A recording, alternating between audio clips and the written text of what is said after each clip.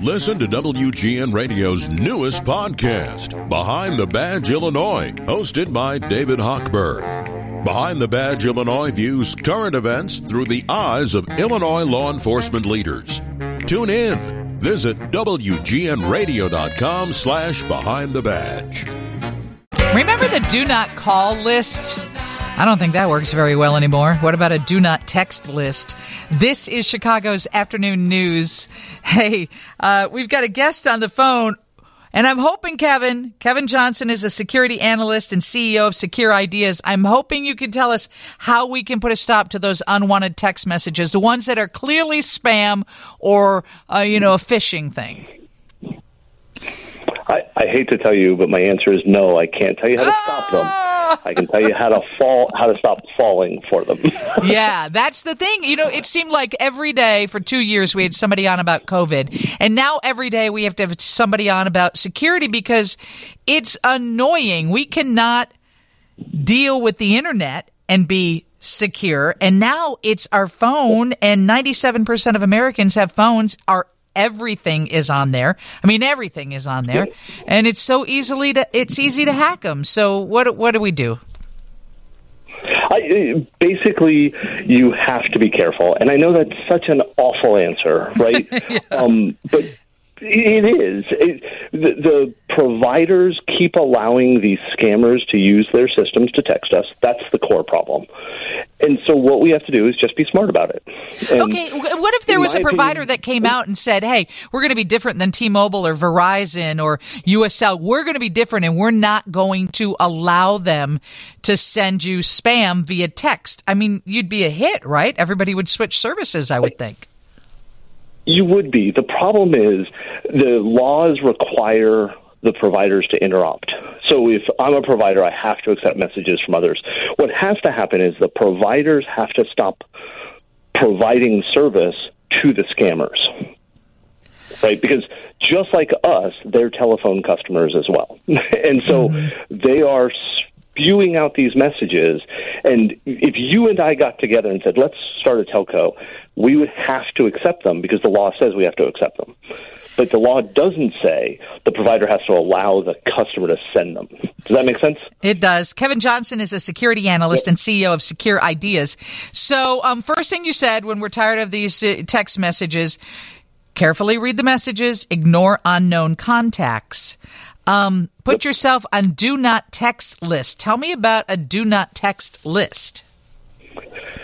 So lots of companies have them. The government has, it's part of the do not call list. If you're on the do not call list, that covers texting as well.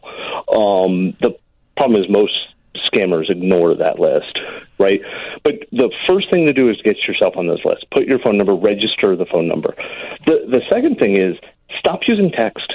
I mean, don't get me wrong. We all love to text. But use something like Signal instead.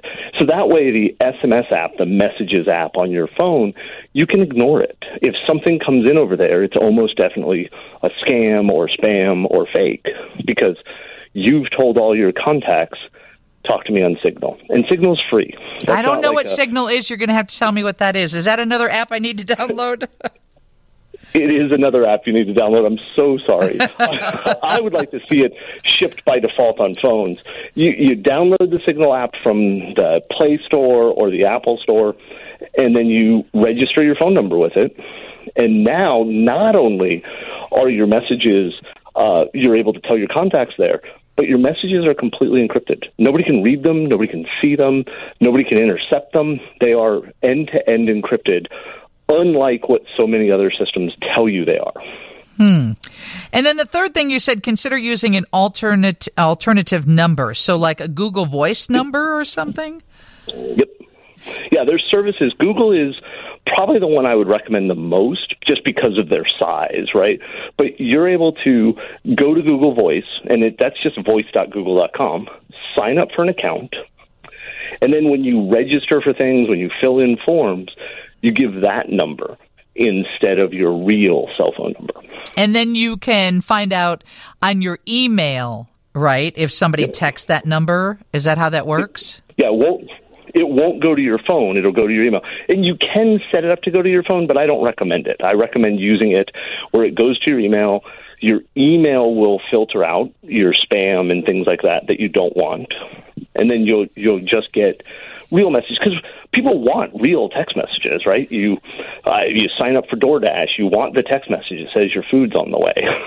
Yeah, or today I sent flowers to somebody, and they want to tell me when they arrive. So the florist then sends me a text and said, hey, we just delivered your flowers. Here's a picture of them. But then, it could be that they sell that number, right? They sell that information. They almost definitely do. And even if your florist isn't who does it, your florist uses a service to send you that message, right? Your florist isn't typing that on a phone. They take the picture, it goes to a service. The service sells your phone number. So if they sell your Google Voice number, you don't care. You get a new one. Yeah, and that's all free, right? A Google Voice number? I forgot about that. Yeah. Yeah. Most people don't think about it, and Google doesn't advertise it very well. Yeah, because, you have to give your phone number for anything, any rewards program you sign up, whether you're at Walgreens or CVS or, you do Resy or you do DoorDash. And what a brilliant way, because then they're not selling your phone number, your text number. Because, checking your email is one thing, but, getting text messages is annoying. Okay. It drives me crazy. Tell me about never share personal information over text. It's very simple. Don't share something over text that you wouldn't yell out in a public area. It's that simple. If you're not willing to go to a store and scream out your social security number, don't text it.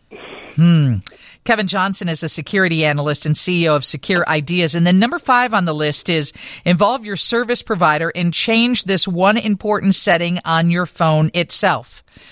I went to do this, and then I realized, well, then I'm not going to get a text message from the florist. So tell everybody what they need to do. So you want to turn on any feature that your phone or your provider allows for anti-spam. Right.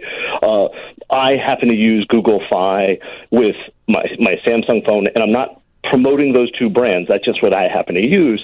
And so I've turned on the features in Google Fi where it will actually say to me, hey, this is a spam call. This is a spam message. They still allow it through for me because of the way my business works. I have to accept those calls. But at least it lets me know up front what I'm dealing with. Right. And so on Apple, it says you can go to your phone settings, choose messages, scroll down, tap filters, tap to turn on filter unknown senders, which, I would love to do that. But honestly, there are situations where someone you've done business with that is not in your contact list needs to send you a text. And they're not going to come through. Yeah. And you need it to come through. Yeah. So, yeah. And that's why that's the last option if you absolutely can do it. But I wouldn't. I would use the other spam filters, right? Because those won't block the calls completely. Because like you said, you have no number. You have no idea what number your doctor is going to text you your prescription information or whatever, right? So that last option it's a kill everything option. Okay, so let me run down them again. Carefully read messages and ignore unknown contacts. Put yourself on the do not text list. Consider using an alternative number like a Google Voice number. Never share personal information over text. And last chance, involve your service provider and change the one important setting on the phone itself. Do you think those service providers care about us, or are we just a way for them to build their bottom line? We're a monthly bill. Yeah, exactly. We're a monthly bill. I love your honesty. I'd like them to care, though. But they don't.